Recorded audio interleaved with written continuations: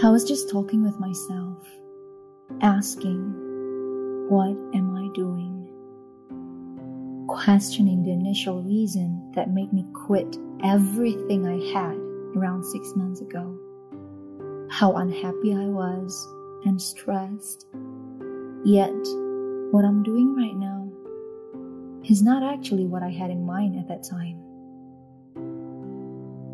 I quit because I remember I told myself, I'm going to get older no matter what I do, but I'm not getting old doing things that deteriorate my mental health, doing things I do not love. So I quit and went back home. But I think I'm more lost now than I was. I'm sad or feeling low most time in a day and having trouble sleeping. I don't have friends I'm comfortable enough to reach out.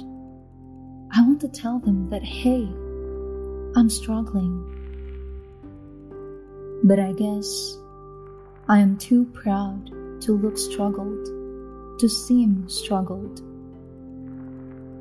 This would be my first ever voice memo, and I'm glad if you actually listened this far.